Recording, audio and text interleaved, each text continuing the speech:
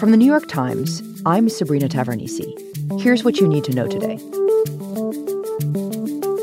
House Speaker Nancy Pelosi is expected to visit Taiwan this week, despite warnings from China that a visit to the self-governing island off its coast would anger it. Pelosi's stop there would be the highest-level visit by a U.S. official in 25 years.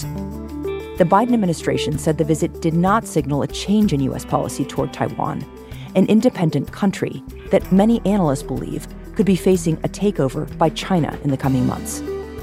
And we've never seen something like this. Folks who deal with this for a living, have been doing it for 20 years, have never seen water this high. Whole roads washed out. We still can't get to a lot of people, though there's so much. Flash flooding across eastern Kentucky over the weekend has left at least 35 people dead and 37 more missing.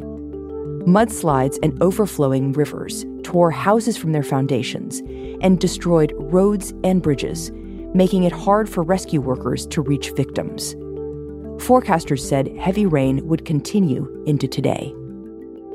Finally, Deshaun Watson, the NFL star quarterback accused by more than 24 women of sexual misconduct during massage treatments, was suspended for 6 games for violating the league's code of conduct. The punishment was less severe than many had anticipated, and Watson is expected to keep his historic pay package of $230 million. That's it for today. I'm Sabrina Tavernise. See you tomorrow.